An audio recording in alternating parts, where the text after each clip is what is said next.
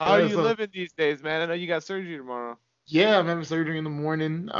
So yeah, I'm just gonna pass. Once we finish this, I'm gonna pass the fuck out and get that done. I know the next 2 days are gonna be very, very unpleasant. So I'm not looking forward to that. But just, I mean, I'm mentally ready. I'm just, I, I've had more issues with our beautiful healthcare system. They told me my surgery date's super late, like I learned late last week. But you have to get a corona test before you can have surgery. I couldn't see a doctor to get a corona test until yesterday. And yesterday they told me my results won't be in for 4 days. So I'm just going to see what happens in the morning. Oh man. God damn. Yeah. Yeah. This shit is a joke, man. Yeah. The roof is on fire. We don't need no water. Let the motherfucker burn. Burn, motherfucker. Burn. The roof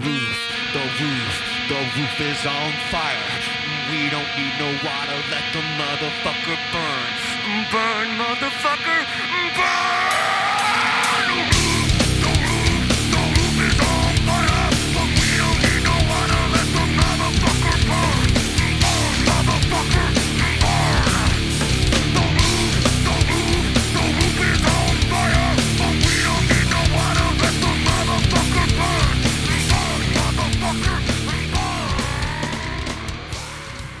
Fun times. Fun times. How are you, man? How are you doing? Man, I'm just, you know what? I have been in this like spiral of just watching like two news feeds at once and Twitter, Hmm? or just completely divorcing myself and escaping into Ninja Turtles and Dungeons and Dragons. Like that's it's just been off and on switch for me. Yeah. Having some trouble sleeping because I'm staying up way too late, glued to the Yeah. TV set, watching all these protests. So you want to start there since we brought it up? Yeah. No, that's it. That's So just so our audience knows, the Stonians are back. It's your boys, it's Joe and Jorge. Roy was supposed to be here tonight. The Denver protests went by his house, and they gassed his street. I don't want to tell too much of his thunder, but I don't know when we're gonna have the chance to get Roy back on. So shouts to Roy yeah. the Automator, Roy the Boy, Roy the Toy, Roy the Glory, Roy the Joy. That the gas leaked into his house and he got gassed even though he was just sort of like a bystander. And I never thought about that. Like they're gassing that whole street. They're gassing everybody in the street, not just people in the street, but people in the houses, which just goes to show how fucking bad police have become at their fucking jobs. Yeah. Yeah. I mean, complete disregard for the well-being of the people they're paid to protect is par for the course for police officers. Yeah. So just throwing gas in the streets and not giving a shit about disrupting the people in their homes seems like, that seems right on brand for police officers. It's like, fuck it, let the firefighters deal with that. I can't. You know what, man? There's the other one of the. This is one point, man. You've heard people say shit like this, like, "What era would you be born in if you could pick which era to be born in?" Right? I always said the '60s because Hmm. I love the energy of the '60s, as you know, a Hmm. famous '60s fan over here. Hmm. And then I'm fucking watching on two screens. I have one screen I'm watching police cars burn, and a part of me is like, we don't need no water, let the motherfucker burn, right? And then on the other screen, I got SpaceX going to space and being like, man, humanity can do fucking anything. And I'm like, fuck, it is the '60s all over Yeah, again. it is. Like, so my premise for you is, has reboot culture finally gone too far? This is like the natural end of the nostalgia, like our nostalgia problem. Yeah. It's like, man, like, especially because we grow up in such a boomer culture. You know what I mean? Like the whole Right. what was before this was okay boomer, was us telling them to fuck off. And now we're like literally living there, reliving what they experienced. It's it's weird. It just goes to show how much lessons we didn't learn after 68, Man. because Because like we've talked about this, my era that I would choose is the 70s because I want that optimism that came post 68, you know, like for black culture, like for me in black culture, like early 70s is like, man, all right, now is the time like we can make our like, you know, like there's hope until Reagan ends it. So maybe we have that coming, like there's hope and maybe a new Reagan doesn't come in and fuck it up again. But I don't know. You know, I once went to a lecture from a black historian, Yeah. and he had an argument similar to yours. He said that people think of the sort of like the energy of black power dying in the 70s because certain figures got assassinated by the police or were exiled. But he said, actually, if you really trace it, and he actually uses Mickey Leland a lot in his presentation. If you really trace it, it kind of dies in the 80s, not just because of Reaganomics, but because black communities got just enough success to be satisfied for a little while, and the activist energy dissipated. That was his argument. Like it's like it wasn't so much a black middle class argument as it was a sort of like political enfranchisement. Like they sort of like felt like it was like the 80s. Everybody in the 80s was sort of accumulating, and like instead of like sort of like challenging these structures, they sort of became satisfied with what they were able to glean from it. And I thought that was really interesting. I don't know enough about that era of black history. You know me, I'm more 50s and 60s, but it was a compelling argument. Well, because it's the era my parents grew up in, you know? So like that's why I know so much about it, because like my parents talked about it so much because it's what they grew up in. They were both born in the late 50s. So like their coming of age was in the 70s, and then they were adults in the 80s, you know? That's interesting. Yeah, you know? So for like that's how like my knowledge of it is from hearing my dad and my uncles talk about what it was like for them. And then me growing up in the 80s, because I was born early 80s, so I remember a lot of the 80s. I don't know, it felt like the trajectory of my family was like what was happening to the black community. Like in the 80s, we were very established middle class black people.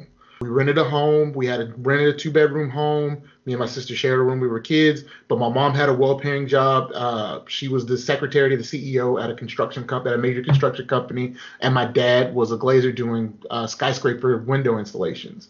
And they were both making really good money.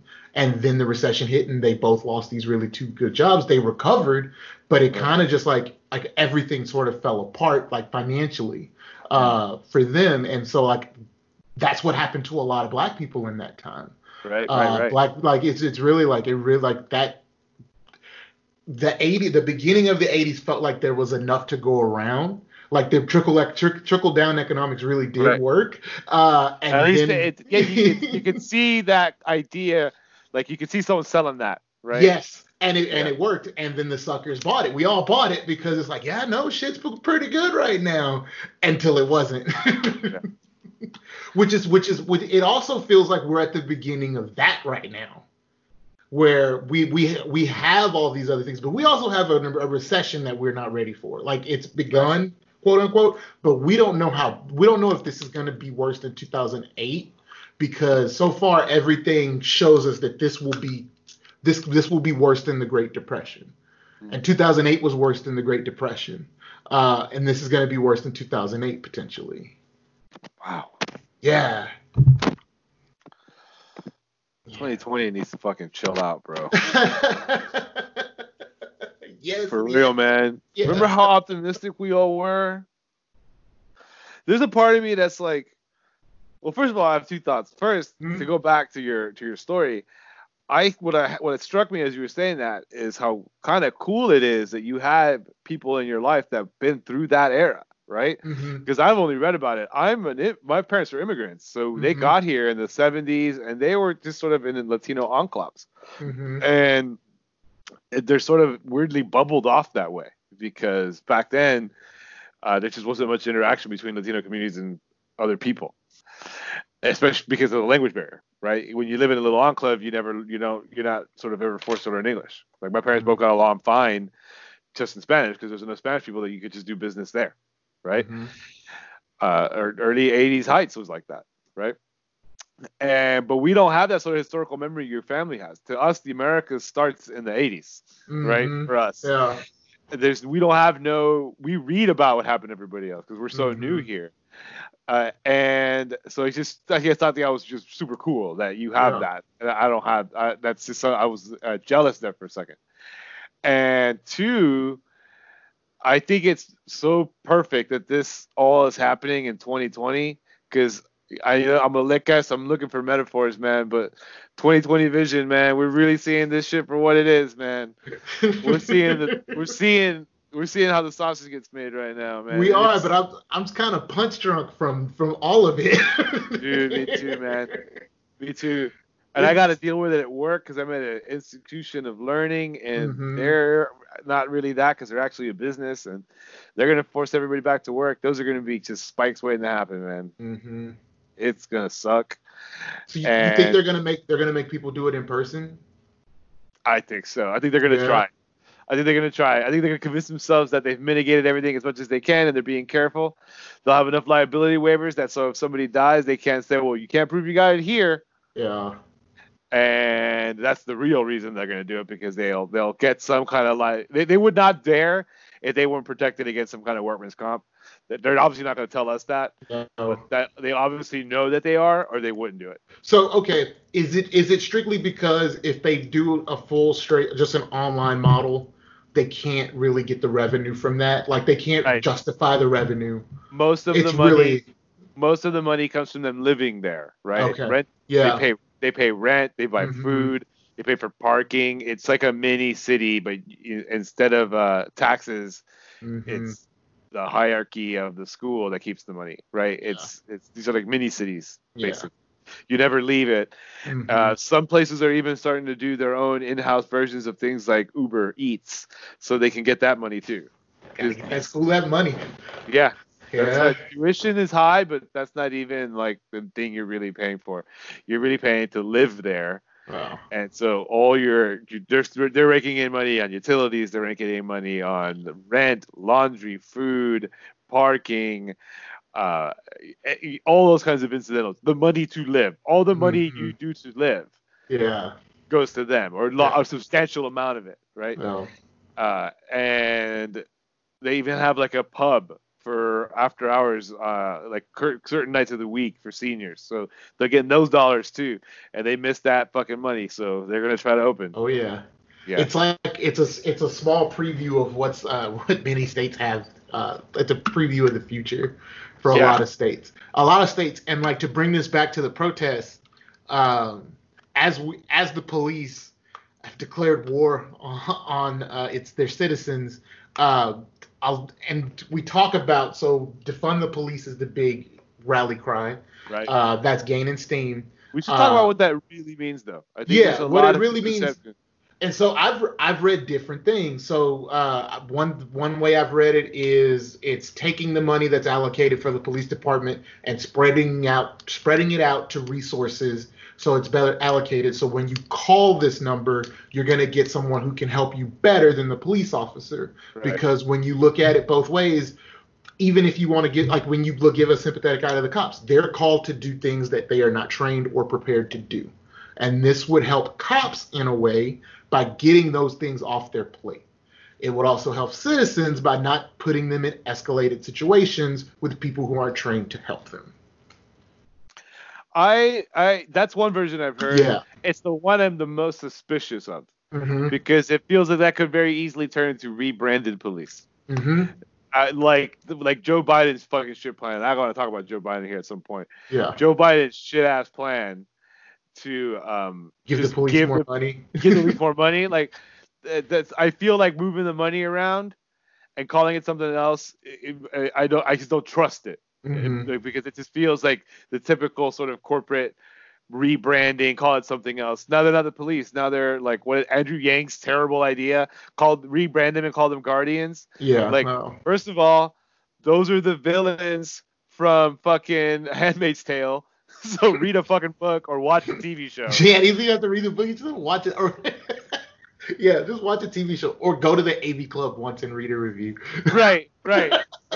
Just check Twitter sometimes. Yeah. When people are live tweeting, oh shit. Like, I never thought I'd say this, but try to stay current on memes. Yeah. Like, come on, Andrew Yang. So I'm really worried about that. how what I've seen other versions of that is reallocating. Like this is the one that's on the table here in Worcester. Is just their next budgetary increase is canceled and reallocated to other underserved sectors. And I never did this, and this is what's sort of amazing to me, and where I'm sort of like, why did I ever think to do this? And I always go back to I'm a cynical Gen Xer, and I'm like, I never even think to follow up on my assertions about the world, right? Because I'm just ironic and detached and frustrated and easily satisfied with smugness, you know? At least that's how I've been trained. That's how I've been conditioned to be, if nothing else. But going and actually looking at budgets and like look at how much money, like the NYPD's yearly budget is $6 billion. Why do you need $6 billion for cars and pistols? You're just fucking running around. Like, and then you see what it is. It's all going to all these fancy fucking toys because it's this fucking stupid ass toxically masculine boys club over there, and they're just having fun and being rowdy. And part of it is almost like soldiers. We've told them their whole lives this is honorable work, and then they find out what it is, and they think I can have fun and be a bully, and somehow it's honorable. So I had some sympathy for the poor choice you have made, because on some level you have been culturally tricked into it. With that being said, you're an asshole now, and if you won't stop, fuck you. Yeah. Take their money and give it to teachers, social workers, which are always historically super underfunded. Like that's the one I can get behind immediately. Is just hit them in their bank accounts and keep doing it. Like set goals. Like if you're not making, like if you have this many reports of police brutality, like, and we're counting every single one that's made, you lose 5% of your operating budget that year, and they're gonna keep going until you fucking get your act together, and you stay below whatever threshold we'll set. Then you can keep that amount of money. And now we can talk about giving you back some more money, but it's gone as soon as you fucking slip back under those numbers.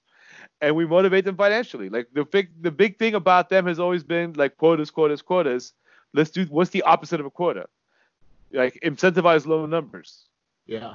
And punish by punishing bad numbers. Yeah. I mean, so much of what actual police work is generating revenue for the city. Yeah. A fundamental, like, I agree that we have to fundamentally change what police work is. Like, I work in Stafford, Texas. Legit, Stafford, the city of Stafford makes all of its money from tickets. Our parking lot at my job, we get at least 12 people pulled over. I'm talking like before noon. And it's just like, oh, you didn't signal. Oh, you rolled through that stop sign.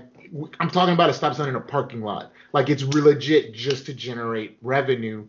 A lot of what police work is, and that's what the cities want, is just to generate revenue. That's what police work is. And I think attacking that is one of the things. Like, gotta 100%. Attack that. Yeah, 100%. There's so much predatory policing in that sense, and it has to stop. And actually, that's what I'm like. Disbanded police. What does that really mean? And to me, it means disbanding just basically beat cops. Like they're clearly not serving their function. No. People want to talk about like murderers and rapists, man. Those detectives do that.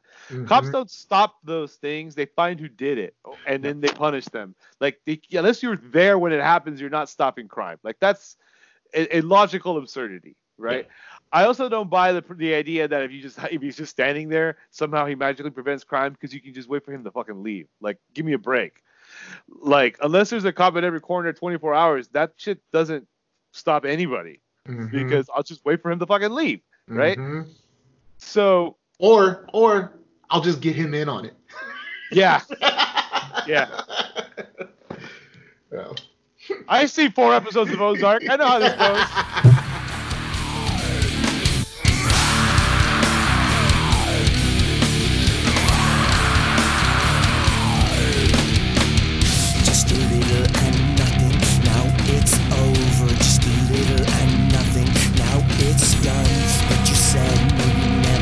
Say again, in your own special way, you tear me down. Why so hypnotic? Why so hypnotic? Why so hypnotic? Why so hypnotic? Why so hypnotic? Why so hypnotic? Why so hypnotic? And so here's my solution to the sort of financial problem, which, first of all, it's predatory practices, right? Because they can be selective of who they give tickets to. Mm-hmm. It's just human nature. They just can't. So how do you get rid of it? You just automate it all. Like, I hate that this is happening, but like, if we have to accept an Orwellian state to keep an eye on the cops, then fuck it.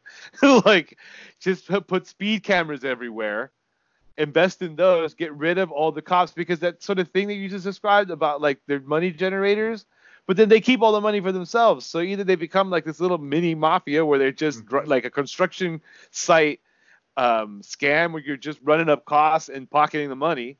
Basically, but it's bigger than that, because and it's a feedback loop, is what I'm saying. It's a feedback loop, but it's also but it's really a way to keep rich people to have their money, because rich people don't pay taxes. So the city and the state has to generate revenue in other ways so rich people can keep their money.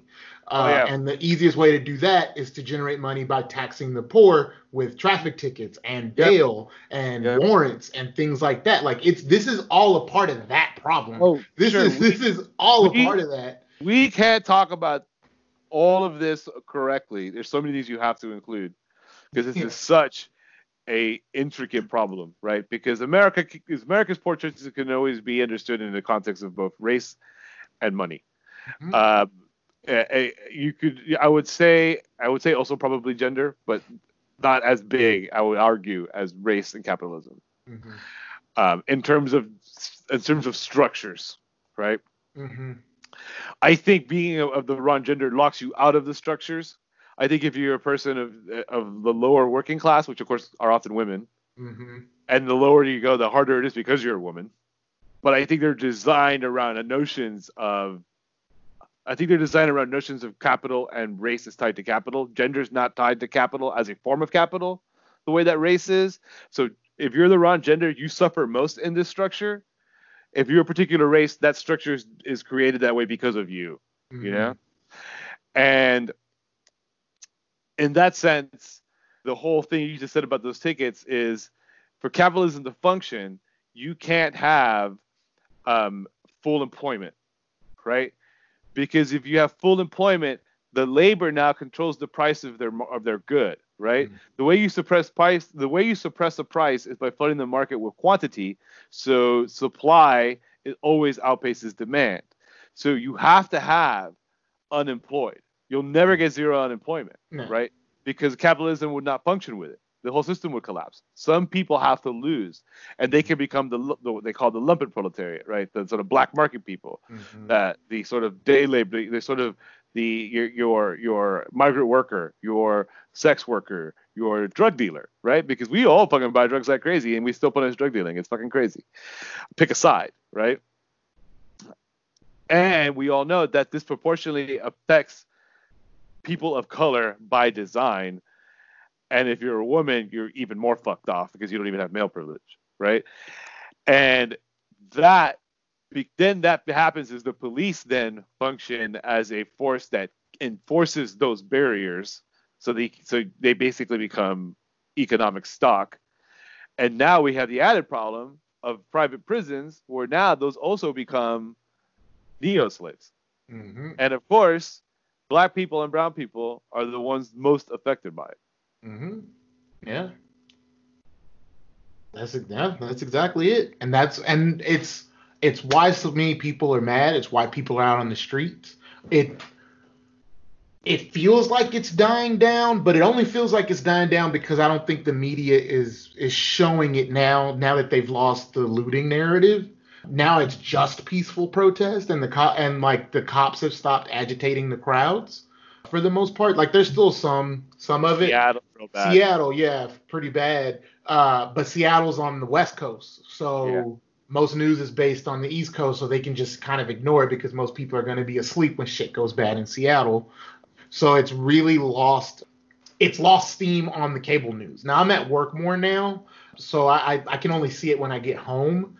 But it definitely felt like there was more of an intensity to it last week in the coverage than this week.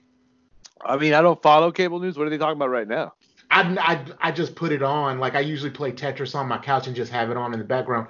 Cornel West was on Anderson Cooper last night. Yeah, it was really I saw good. that. It was really good. Cable news has been interesting because I don't ever watch cable news, but I've watched it recently during this when I can't find a good live feed because they are good at hopping around on the cable news. That's really all it's for. I threw on last week. I threw on alternatively ABC, CBS, CNN, and ABC.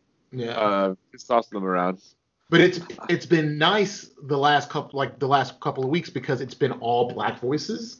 Oh. Like any person they're talking to, it's like it's black voice after black voice after black voice giving opinions on this. Like Adam Server was on last night with Lawrence O'Donnell, I guess. Yeah, that's his name. He was on there. Like I said, Cornel West was on. Like it's just been all these black voices on all these shows when typically they're not all of them are left out of the conversation, but they're not asked to speak as often as they've been asked to speak now.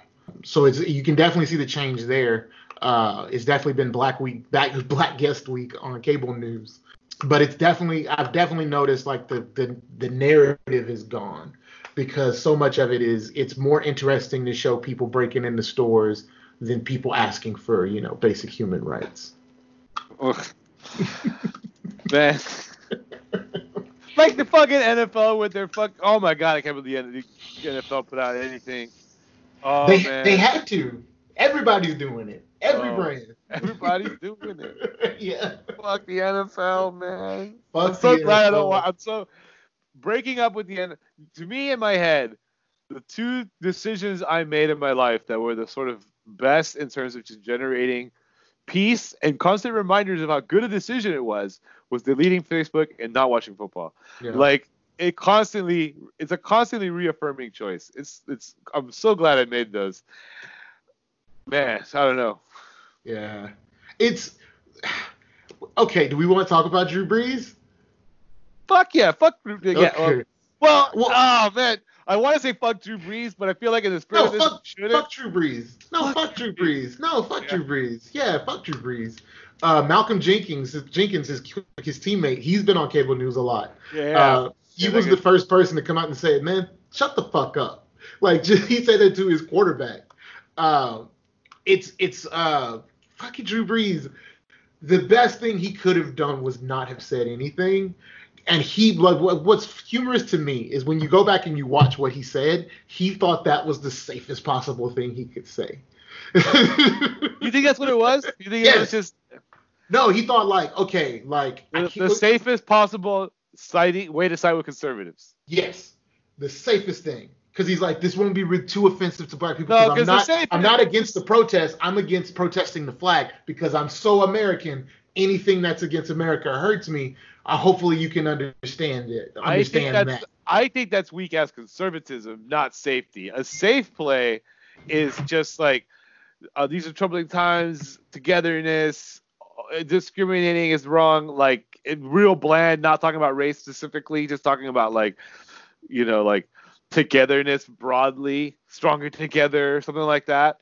Like, please get along. That's the safest, weakest shit. I think this is just a way to be against Black Lives Matter in a soft, pussyfoot kind of way. Well, yeah, but that was safe like a week ago. That's true. Yeah, that's true. Yeah. Fucking 2020 is crazy, man. It's like that's the thing. That was safe. That was fine a week ago. Yeah. Read the room, fella. Yeah, because remember, he said this day one. He said this before the police station got burned down. He said this before shit popped off. Man, I'm not gonna lie. Watching that police station burn down was fucking cathartic. It was. It's the iconic moment that really kickstarted this whole thing. That changed shit. That showed people like the cops thought it was going to go one way, but it went the other way. They thought it was going to show, look at how lawless these people are. And instead, it lit a fire in everyone who saw that shit. It was like, oh, shit, we're doing something. Dude, there are moments of hope where I'm like, man, all 50 states had one. Yeah. Like, Fighter Texas. The last time, Fighter Texas, and it went fine. Fighter Texas. And it went fine. Yeah. And the last time that all of the states agreed on something was fuck England. That's the last time we've all been on the same page. And it was less states then. Yeah. Yeah. Fuck England was an easier sell than fuck racism. Yeah. It seems so common sense, and I'm still amazed we're here. That we've gotten here where the murder of George Floyd, and I think Bomani said it great, as he always does. This was so egregious, like so egregious. You have to break your brain in a way to make, like, for you not to be upset watching that. You know what I mean? Like this, it was so bad. Like it was so unequivocal what happened to that man that you can't not be openly racist and be like, I'm okay with this. You know, like every complaint that black people have had for ever is just boiled into this one moment. And I think a lot of why this particular moment blew up is because this was like the third one in a week. You know, like this was the third major thing we had happen in a week. And then you see that and it was just like, no, fuck this. Like it really struck a nerve with a lot of people in a way. The thing that hurts me the most is that he's dead. Yeah. You know, it's like, I don't want that to get lost. It was nice that they had the funeral, but he's dead. Like his family will never see him. He's gone. Over a possibly fake $20 bill. Maybe. Yeah, we still don't know if it was fake or not. I don't care because he should still be alive. Yeah. Yeah. Yeah. Yeah. I can think if I got caught with a counterfeit 20, I'd be like, oh man, it's not my fault. Look at me. Do I look like I can get a counterfeit 20? It's so somebody easy scammed me, you know? It's so easy to get a fake 20 and not know it. We've had fake money constantly. We've turned in fake money to the bank as a business because we didn't catch it. Yeah. Like we didn't catch it in any of our processes, and sometimes they're easy to spot, sometimes they're not. But here's what happens when you turn in a fake 20 to a bank: the Secret Service shows up because that's who handles that. Yeah, wow. That's who actually handles that is the Secret Service. Whoa. So yeah, yeah, it's actually the Secret Service. So if he had given that store a fake 20, the Secret Service would have investigated and figured that shit out. Those cops should have just like. Okay, here's a funny tangent. Has anybody talked about the person who called the cops about the 20? Oh, I don't know. No. We don't know anything about him. I don't know anything about him. No. We just know what store it was, but we don't know anything about him. Huh. You know, like that hasn't come up at all. Like the person called because they said a forgery in progress was the call, but we haven't I don't know anything about the owner of the store, the person who actually made the call, why they were suspicious of the 20. Like we don't know anything about them. Man, you know what that makes me think of? And it's fucking that Amy Cooper story, which feels like it happened years ago now. Yeah, and that was right before this. That was one of the incidents. That like was the right day before. Like the day before. And another one where it was so egregious, where it's like you can't how can you argue with what you're seeing? You know? Right. You always wanted proof. Here it is. Yeah. Yeah. Oh man, and you know, and too, like, and I think also we can't forget George Floyd, and we can't forget it's more than George Floyd. Right? Yeah, Breonna Taylor, Sandra Bland, Eric Garner, Tamir Rice. You can just go on forever, all the way back to fucking Jimmy Lee Jackson in the '60s, who started George Floyd is gonna be in the unfortunate role of being Jimmy Lee Jackson somehow. Yeah. Or you know, and Tamir Rice we're gonna look back at Trayvon as the current as the current Emmett Till. It's crazy. Yeah. It's Trayvon is what radicalized me, but there's so many moments. I've always tried to think of it's a joke, but it's not really a joke. It's like one of those things where it's a truth, but it's sad. It's that white people seem to always like us more when we're dead. Because if you think about how many, it's like if you go to, I'm sorry, white people, if you go to a white person and you say, name me 10 alive black people and 10 dead black people, which one would they figure out first? Okay, I am not reacting because you said that to me in mid medical talk. Yeah. I got a medical marijuana card, so I'm doing this for my health, y'all. And this is not the reaction you're probably listening, but I fucking started laughing. I know. Because I know they can't, and I Yeah. want to do it to some. I want to do it. I want to do that to some people. Yeah. Take it. Take it. Neither up nor down, just been turned and turned. It sits inside, so it burns and burns. Again, the side that makes you hurt in your own special way. You get me down. Why so hypnotic? Why so hypnotic? Why so hypnotic? Why so hypnotic? Why so hypnotic? Why so hypnotic? Why so hypnotic? Why so hypnotic?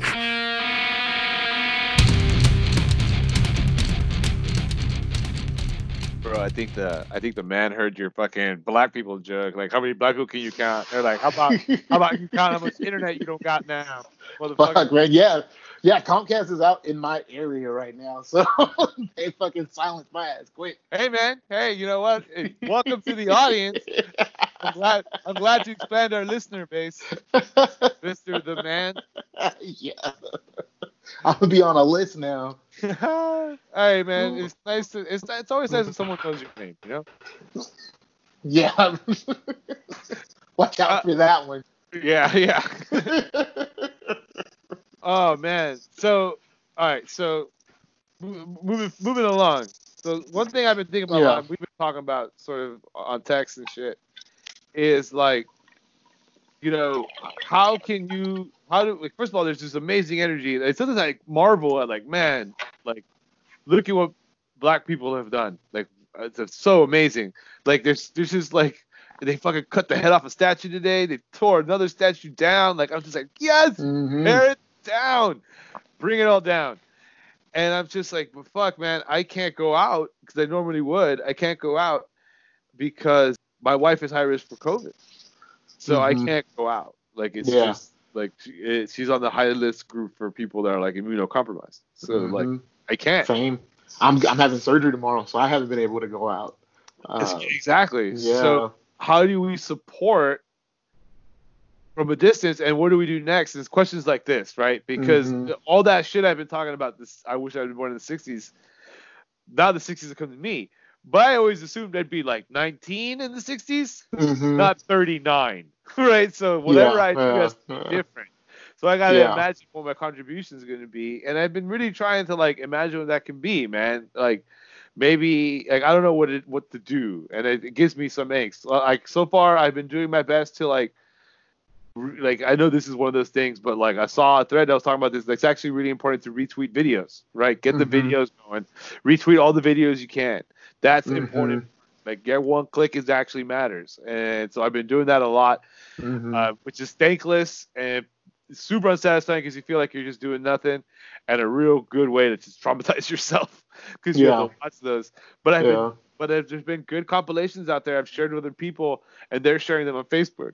And people are having conversations, and it's like that we got to use the viral network to our advantage. If for no other reason, it's a tool. And maximize what it can do, even if what it can do isn't much. I talk about it here a lot. My fucking fund money comes from playing poker. Half my poker winnings have been going to bail funds. Okay. I've donated to 4 of them because I went on a nice little run there. Yeah. So it's financial support, obviously. At some point, we're gonna start talking about like a COVID financial support system because in about a week and a half, we're gonna start seeing some problems. Oh, we're already there. Yeah, we're hitting the reopening. The reopening spike is hitting now. Yeah. The protest spike is probably going to start next week. Yeah. But this could also be like, this spike is also the smaller open up protest as well. Because that was only less than a month ago. Yeah. Oh my God. Yeah. Oh. Yeah. It was also close. God. Like, this is how we react when fucking black and brown people ask, hey man, don't kill me. Yes. And we react like nothing when it's like, motherfuckers, I got an AK here and I want a fucking blooming onion and somebody better give it to me. They know who they work for. Yeah, no. Yeah. Like I said, 2020. Fucking 2020. Work for and live with. Talk about all that community policing. They are community policing. They're protecting their community. They're protecting their community, which ain't the one which ain't where they work. Yeah. We're not in it. No. They're making sure we stay out. Yeah. Yeah. I'm like you. I've been retweeting. I've given money to a couple of things. Not much as I would have pre-corona, but I'm just trying to help any little way I can. Trying to be a voice where I can. I've really opened my mom's eyes about a lot of stuff because she still trusts the news, but she trusts TV news because she grew up in an era where you could trust the news because they had to be impartial, or there were certain standards in place, even though that was still as broken. Or at least expectations. Exactly. The biggest day, like I've actually visited my mom the day Trump did his stunt. Bible stunt? The Bible stunt. I was at her house as it was happening. And so she had it on, like she's flicking between the two news channels because this is still super huge. This was afternoon on a Monday. So I'm visiting her and we see the whole progression. So she actually got to see, because she was complaining about the looters. She was like, as we're taught to do, I can't. People now are seeing that it's a pattern and it's a tool that they use to subjugate us. But the moment that happened, you couldn't argue with what you were seeing. It was a peaceful protest being moved for a political stunt. And so, and really open eyes, he's like, yeah, no, it is like this every time. This, every time we've had riots, 68, and the 90s, now Ferguson, every time it follows the same pattern. People are protesting, cops agitate, things get broken. News only talks about the things are broken, because ultimately what that narrative is you see, we have to kill them. They're violent. And it's the same thing. But now, thankfully, it seems like that narrative is being broken because the cops are so violent. And they're clearly also in on the looting. I've seen so many videos of them instigating looting. Yeah. Or clearly, we've all seen them with their fucking armbands. They're out there fucking starting it. Yeah. They're starting it. They're definitely starting the fights with protesters. They start those. Absolutely. Because they can.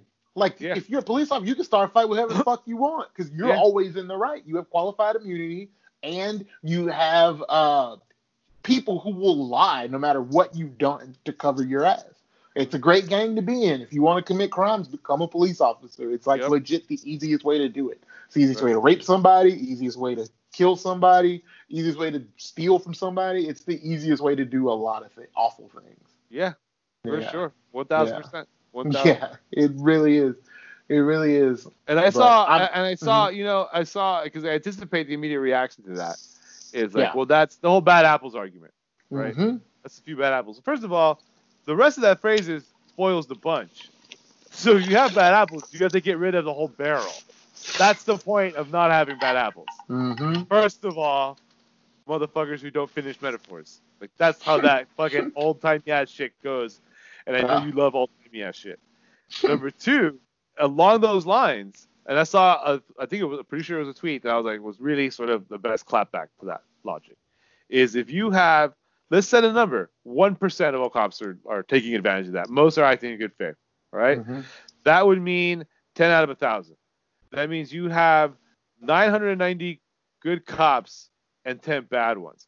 But if those 190 do nothing with the 10 bad ones, you have 1,000 bad cops. Mm-hmm. That's the problem. That's it. Amongst many problems. Mm-hmm. Well, it really is. It really is. And just the anger that they have shown this week, with all these union heads, where are you calling, you're treating us like animals. We're trying to hold you accountable. Yep. All we've done is said, hey, maybe don't beat up protesters. Hey, maybe don't tear gas protesters. Hey, maybe don't just kill black people. That's too much. That's too much accountability. It's or how about this? Keep track of how many people you've killed. Mm-hmm. Because they don't have to. Yeah. No. Or how many complaints there are against you. Or it needs a lot of work. And the only way things really change is when people is with violence, and violence works. And is working here. Yeah. The protests are working. The protesters are winning. Hey, MLK said it, man. A riot is the language of the unheard. Mm-hmm. If you have riots, you gotta look at the oppressor first. hmm And it's fitting that Trump has given us a comic book villain to root against. Because I also think that plays a lot into it. It's like he's the face of this evil. He's become the face of this evil, like Yeah. as he would want. But he's given us something to root against. Yeah. I'm sort of, I walk a fine line with that one myself, because you're right.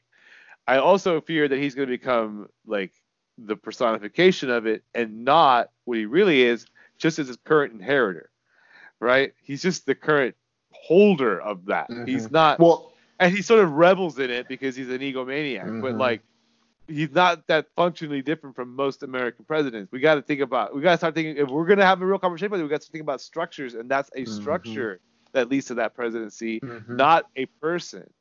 And I'm afraid people will forget that. I actually think they will, because it's the thing about the oppressors. They're not going to stop. There is no easy win. It's easy to think when, like, you go back to Nixon. Nixon got taken down by journalism, and he wasn't impeached, but like the will of the people was like took him down. But all it really did was set us up for Reagan to come in and fuck us. You know what I mean? Right. It's like anytime like Trump can be this big villain. If he loses the election, people will see it as his victory, and then the oppressors get to work. Yeah. It's like, okay, so sure. that one failed. Here we go. How can we start the oppression again a different way? And I feel like this generation, Gen Z, gets that. I think sometimes when we imagine racism, right? Yeah. We think of it as in terms of strategy, like it's the Death Star. We just got to hit that blow. Do one thing and it's hit the center pole and find it, but it's not like that. It's amorphous and pervasive. It's more like, I'm going to go ahead and use this metaphor, as problematic as it is, a disease you control, find hot breaks, and treat, because that's how the reality of racism is. Yeah. And if we're going to be serious about obliterating racism, which everyone loves to say they're on board with, even the fucking conservatives who are clearly generating it, but also the liberals, and no one ever fucking does shit about it. Really, it's at least not since like I can remember 60s, 70s. Definitely not in my lifetime. Right? No, not in our lifetime. So, but it feels like we're back in a moment where like we're actually doing it, because the civil rights movement certainly didn't change the structure of America, but I think it did create enough positive gains to create a new threshold from which to battle. Right? Like a more fortified position up on higher ground, which is, you have to have those incremental new thresholds, new plateaus for which to establish a new base camp. And I think that's what they gave us, and we're seeing it now in a beautiful way.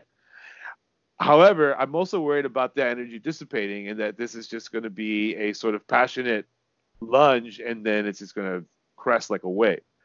So I'm trying to think of what can be done to maintain this, and we have to think about, remember, the civil rights movement, it took 10 years, first of all. Yeah, they worked a very long time. The part we call the civil rights movement took 10 years. There was 10 years before that no one talks about, 10 years after that no one talks about, and arguably it goes all the way back to fucking the Constitution. So, yes, like let's even this moment is also brought to you by people who have been working for decades.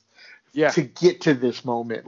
This is an ongoing fight. There have been people doing this for decades, and this is also coming from their hard work. It's not gonna. This is spontaneous. This moment feels spontaneous, and in many ways it is, because so many factors lined up that allowed to happen. But it also is a result of certain cultural factors lining up to allow it to happen. Some deliberate adding pressure from the oppressor, but also building up networks underneath to push back, to generate the tension, almost like two bodies of air, like a low pressure system and a high pressure system hitting. And you have to generate that low pressure system to combat the high pressure system. And when they meet, you get a storm. Yeah, so we got to remember that we have to make these happen. Yep. And so I like that, but the civil rights movement often militated around the specific goals, right? Buses, school segregation. So that needs to start crystallizing. It feels like defunding is going to win out of all the things I've seen. It's definitely the biggest like the talking rally point right thing. now. It feels like that's the one that's the most immediately achievable. Mm-hmm. It's a logic that understands we're not going to knock unbilled rope in a day, right? We're going to have to chip away, and you hit them in the wallet because that's our money. And if you're going to be fucking like acting like this, we're taking our money back. I'm not paying for you to treat me this way. Yeah. So I like the inherent logic of that, and I'm on board with defunding. Of course, I'm always worried that it's going to be like the defunding happening here is like a fraction. It's like fuck, but fine, I'll take that back. I'll claw back everything I can get. I'm not settling. I'm doing this, and then I'm going back in to get more. Right, the fight will continue, and it feels like this group of people understands that. What do you think about that? I also have a fear, but I won't get to that yet. Right now, I'm staying with hopes. How are you feeling generally about what I just said, or something else? Generally, okay, so I guess in the question of like keeping this going. Yeah, I think so. I think the foundations are there. I think what this moment is going to change. I think it's going to change because Trump. I don't know if you saw the recent announcement. He's having a rally next week. Yeah, have you seen that? Have you seen where and when? Have you seen where? Where? Oh, Tulsa. Yeah, Tulsa. Yeah. Motherfucker. But the reason he's doing that is, in my opinion, is he knows there's going to be a counter protest to this because it's so like, oh, fuck you. One, the protest, this now gives the protest reason to stretch to next Friday. If they are dying down, there will definitely be something next Friday now outside of his rally. This feels like a call to arms for him, is a stadium full of his supporters and people outside who are against him, which sounds like the right combination for a violent stand down. Okay, I'm going to pause you because I want to clarify for readers two things. If you don't know why these two references are so important, Juneteenth is Emancipation Day, right? June 19th. It's the day emancipation reached Texas, which was the last state to find out. Right. Yeah. And also, Tulsa, Oklahoma is the site of 99 years ago, the Tulsa Massacre, in which KKK basically burned down a whole section of a city of affluent black businesses, killing about 100 people, and nobody did anything about it because Oklahoma is the fucking worst. It's just Florida without coastline. I think that's generous to Oklahoma. I almost feel bad for Florida for saying that. Yeah. Almost. So anyway, continue. This just feels it's definitely something Stephen Miller was like, hey, I think you should do it here and there. Like it's like he's so racist. He's like, this is the perfect one. It's a dog whistle to his base. The only base he's really chasing right now is just like, I'm only going for the openly racist right now.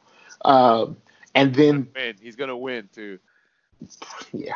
I don't know if it matters if he wins, honestly. I want to talk about that. I don't think it matters if he wins. I kind of agree. Yeah. He wants there to be violence in the streets. So then he's got because he only thinks about how this plays in the media, how this plays on TV. He wants a violent confrontation. That's what he wants because he knows some protesters are going to sneak in. And there's going to be violence in the thing, and he's going to riff about it, like knock him out or whatever. He wants there to be this violent situation. It's what he wants. He can't wait to call somebody a thug. No, he can't. And that feels like, to me, next Friday feels like the scariest moment of the protest. Potentially. Yeah. And that's sort of like, I guess the thing I've been thinking about is like, the thing I'm going to go a long way around for this. Yeah. If you don't mind. No, go for it. Is the thing that makes me fear most for the movement's long-term energy is co-optation, right? Turning it into something it's not, some obvious shill compromise, right? Settling for some symbolic gesture, right? Like a school who, like scholarships, some shit like that, right? Invest some bank loans. Like, motherfucker, you should just be given those already, Yeah. Like, act like it's a fucking act of generosity. It's just like, here's the bank loan, and it's gonna be, and we can make money off of you. Welcome to the trap we're all living in. So I worry about that. And in that, the thing that really worries me most is the election of Joe Biden as a signal that his version of what this should look like has been chosen by the voters. And then when we still protest, he's going to be like, no, you voted for me. You have to do it. Because I fear that if he wins, we're not going to get any structural change. He's arguably more at fault for the things we're complaining about than Trump is, because he's one of the architects of the system that brought us to this, right? The crime bill and mass incarceration, minimum sentencing. Like, he voted for those things. The activists are going to put 2 and 2 together and be like, I can't vote for 8 years of this guy. Like, they're just going to vote for someone else or sit it out. I don't know what's going to happen, but I personally, for that reason, I also don't think I have to worry about it, because I don't think he's going to win, because he's already just fucking saying dumb shit all the time. Like, his poll, I would think so. I would have thought so, but his polling numbers are too crazy. Like, Trump still has the huge electoral college advantage, like huge advantage in the electoral college, but Biden's numbers in polling have been so good. I could see him winning. Now, I don't think his winning the election matters anymore, which we'll get into, but I can't ignore how crazy his poll numbers are. Like, I can't ignore it. I can't ignore it because the polling has been completely right this cycle. Like, it said he was the clear front runner for the Democratic nomination and he would win it easily, which he did. And polling has been pretty good except for 2016. But even in 2016, the polling was right. Like, Clinton won by 4 percentage points. He lost the electoral college. Like, the polling has still been really accurate.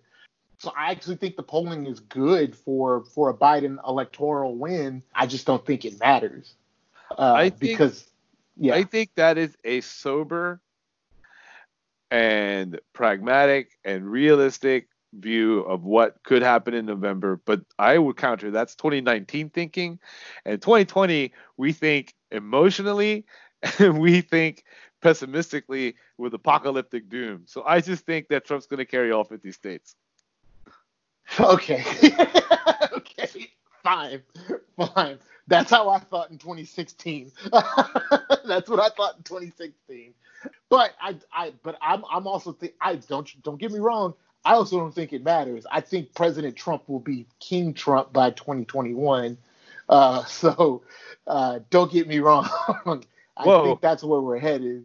I don't think the election matters. I think that the coup may have already happened. We'll probably figure it out in November. That's what I'm saying. But that means he's gonna be there until 2024. No, I don't think he doesn't. Yeah, he doesn't need to win the election to fucking still be in power forever until he dies.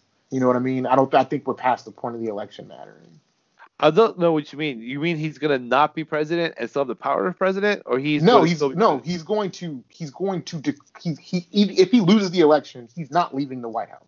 He has a paramilitary force. He's not leaving. He's still going to rule. Like, he has eroded the government so much that I think it's prime for him to take over as a dictator. That's Civil War talk. Yes. No, I think.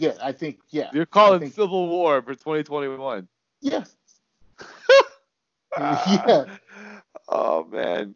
We got to get these candidate job apps out. What's the natural progression of this year? Are you kidding me? And I thought I was talking in apocalyptic doom. No.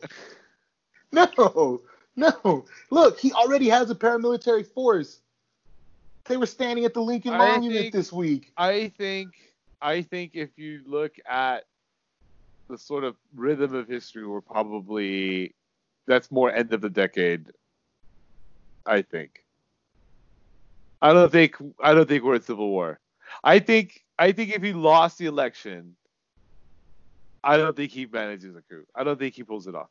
I don't think he tries. I think too many people abandon ship. I think it's too soon to play that card. I think you play that card at the end of 8 years when you say the people still want me, I should be allowed to run a third time, and then he refuses to leave because he should be allowed to stay. He doesn't. He doesn't have that. He doesn't have that opportunity because he's going to lose this election. He has to do it now. Oh, because I don't think he's going to lose this election. Yeah, he has to do it now. He's going to lose this election.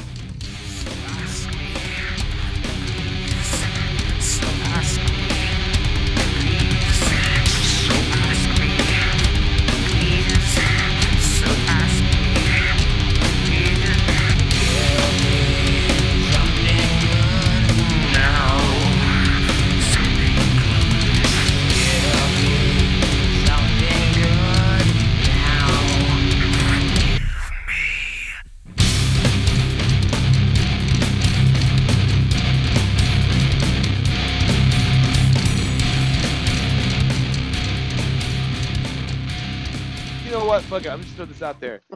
If Trump or Biden died, that would be just interesting. Let's talk about Mike Pence then. Okay.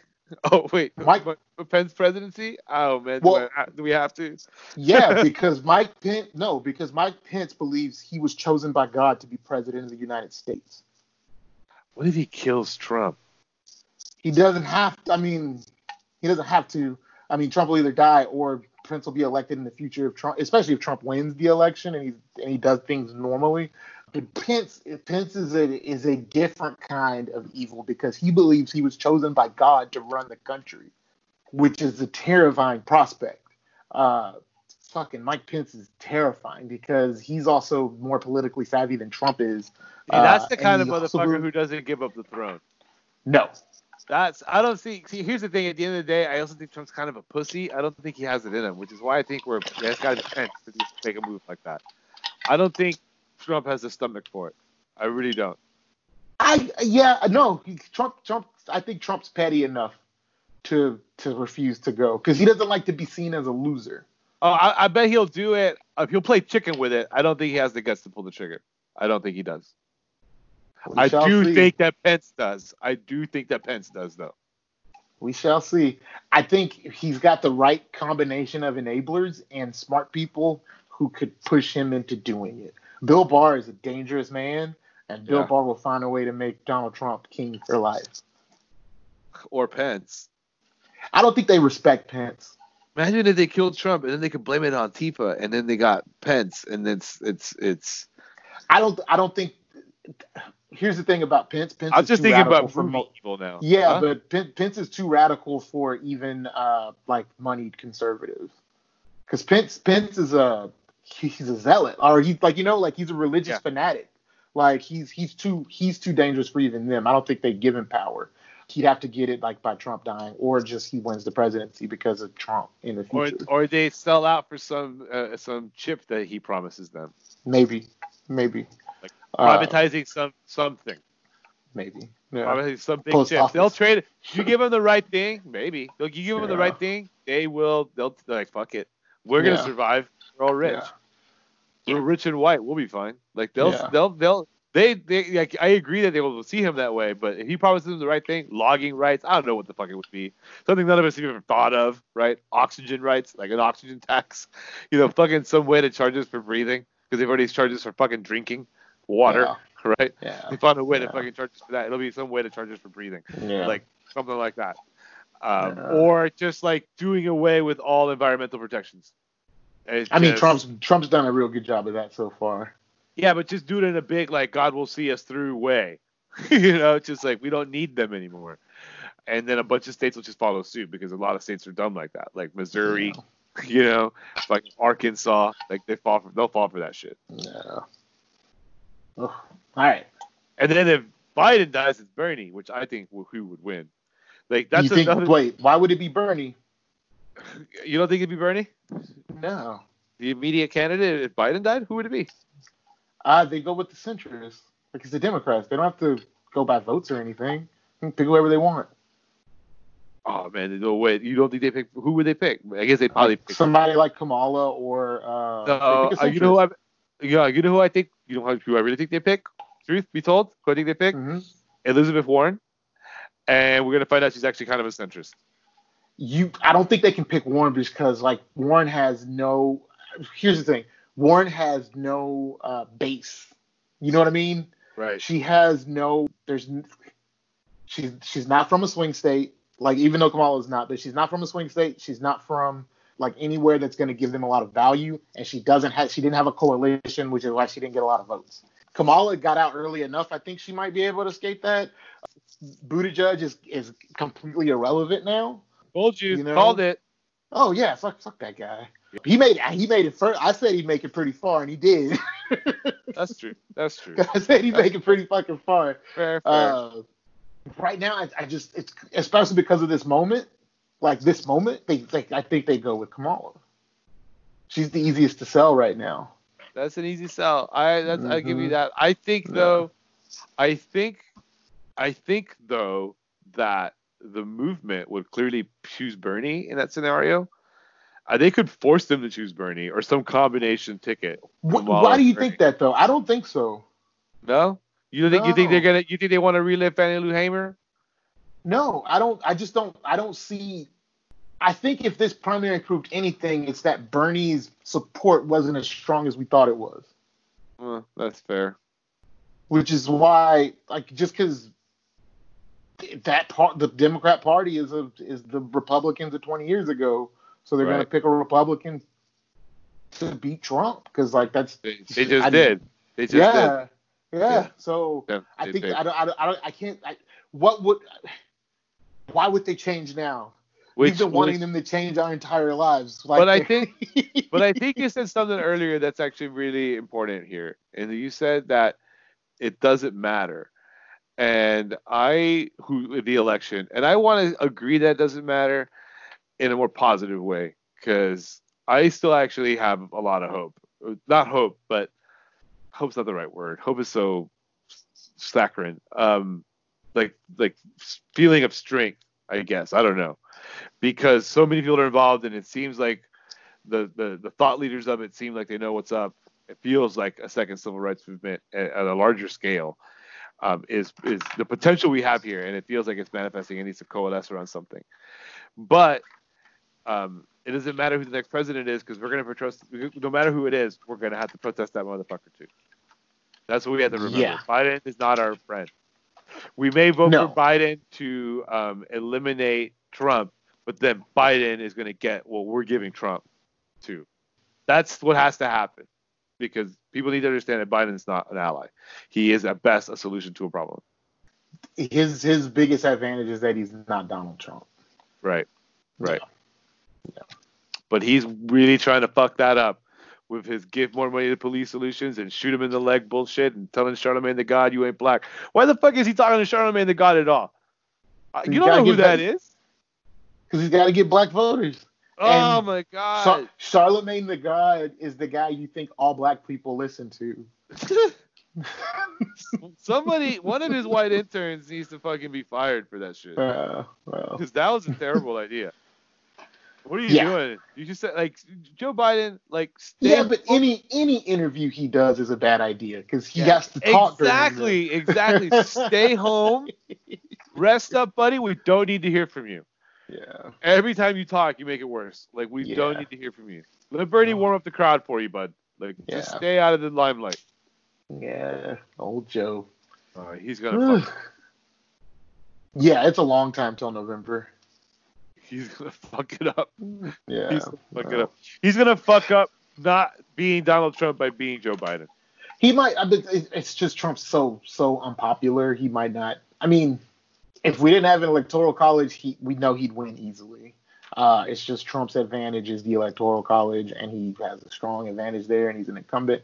So yeah, I'm ready for December. I'm ready for this to be over. I'm just ready for December. Oh man. Yeah. I'll be gone till November. That applies here somehow. I don't know how. Yes. Oh yeah. All right. So I want to close with just a couple things. Yeah. One, I don't know if you got my my DM about this, but like maybe give out some shout outs to some must follow accounts on Twitter, because that's been a really good source of information. Yeah. What you got? So for me, I follow or people I get a lot of value out of following are really writers that I've followed from like Gawker Days or just websites or like columnists. So like I love Jamel Bowie. He's one of my favorite follows. Another follow I like is a guy who used to write for the AV a woman who used to write for the AV Club. Her name is Rowan Kaiser. These are people I follow Kaiser. Kaiser is like one of the people like I agree with almost 90% of the things that she tweets, where it's just like, oh my God, like that's one. I love Perry Bacon Jr. Perry Bacon Jr. writes for 538. He has one of the more he looks at he does a lot of polling data. Like a lot of stuff I've talked about today has been things I've read. Or like I've gotten the ideas from things that I've read that Perry Bacon Jr. has written. He doesn't tweet a lot, but when he does, he'll share his work. And if you follow 538 at all, if he's in the chat, he's gonna be the person who's really telling you what you need to know. He's one of my favorite follows. I want to shout out to some Black women that I follow. So one is so her name is Breonna Prescott Weinstein. Her Twitter handle is at IBJIYONGI. She's Black and Jewish. She tweets a perspective that I don't have, and she's very, very smart. She's one who I find myself agreeing with 90% of the things that she tweets. So she's one I can recommend, but I don't want to hog it. Please recommend some people. Yeah. So in terms of like getting videos out, if you want shareable videos, I find T. Greg Doucette. He's a lawyer in North Carolina. He's got a thread on his page of 400 different clips, just a pin thread on his page. Okay. That's the white dude. So you want some white allyship right there, man. Collect all that shit for us and just show it to people. Like, that's great. So T. Greg Doucette and also from the Young Turks, Jordan All and Joshua Potash, all white dudes, all doing their part, all collecting, gathering material and dispersing it and just being a hub of information. Like, it's so helpful, especially because you can easily send it out. So those are great for just information. In terms of just perspective, I love Benjamin Dixon, who is a Bernie organizer and a radical, Black radical. Gotta have him. Michael Harriot, he's a senior editor at The Root. Oh, I love Michael Harriot. His threads are so good. Oh, like, dude, man. I'm a civil rights. Michael Harriot. I am a civil rights historian, and I learned from Michael Harriot. Mm-hmm. And not just facts, or like stories. Like, the civil rights movement is so complex. You can mine for like, but you didn't know about this crazy case, and I didn't, and I'll match it with this crazy case you never heard of because it was happening everywhere all at once, and not every important case makes the news, right? Mm-hmm. However, what he also offers. But he's great for those. Like, man, like this one here was super important. You probably never heard of it. I'm like, man, I know so many of those. I didn't know that one. Like, I love it for that.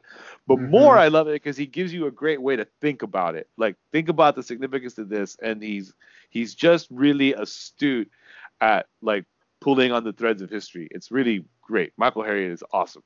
Yes. Bree Newsom, who is the sister who tore down the fucking Confederate flag, who sort of started with the sort of civil disobedience, destroying property in a symbolic way. Like, she's an awesome follow because she's also one of the other people who's just like a hub for the conversation, you know? Mm-hmm.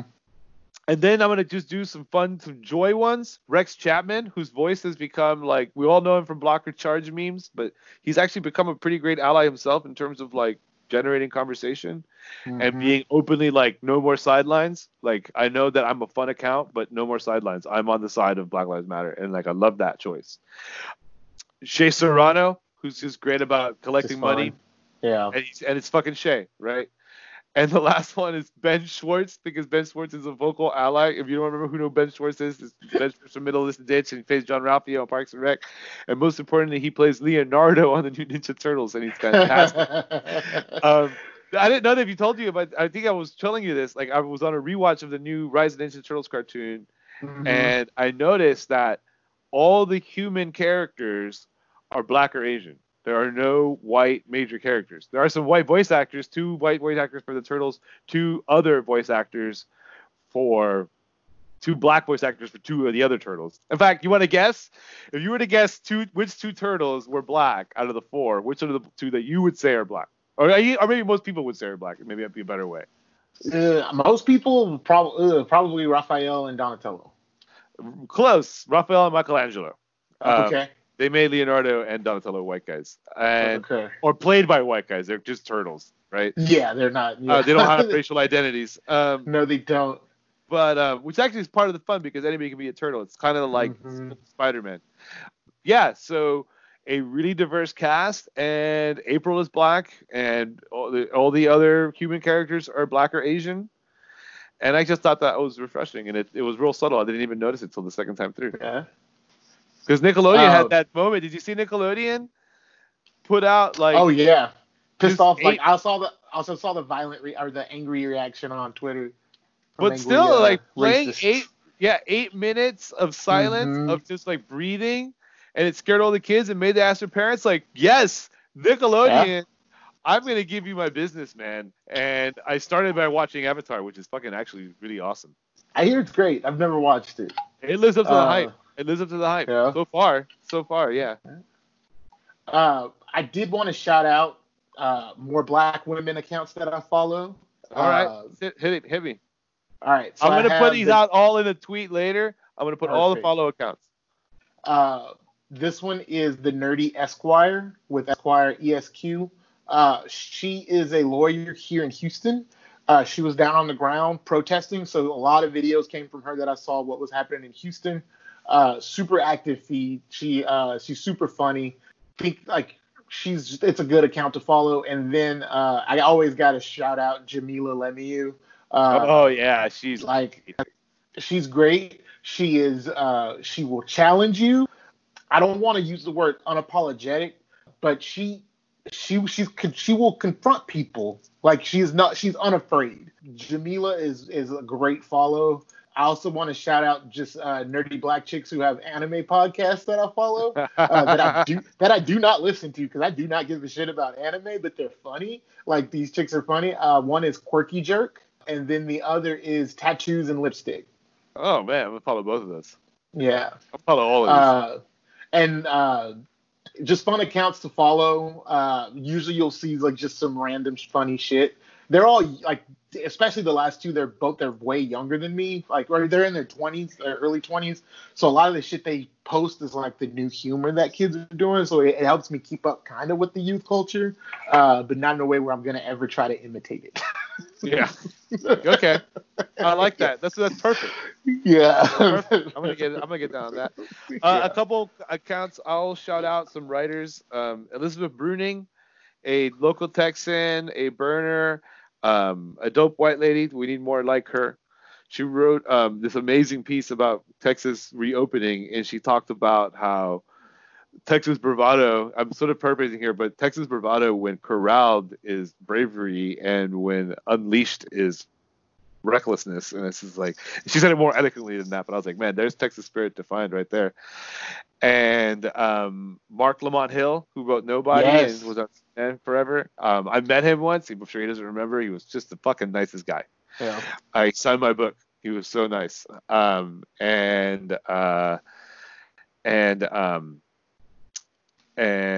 I think that's all I got. I can't remember any off the top of my head right now. There's going to be plenty of others, but those are the ones that have been really feeding me lately. Mm-hmm. Yeah. And Twitter, man. Twitter's been a resource. It's a resource, yes, and we got to maximize it. Yes, this has been the perfect event for Twitter because you get live what's happening on the street. You get real news, because I think I use Twitter as a news resource. Like I really do. Most news I get comes from Twitter.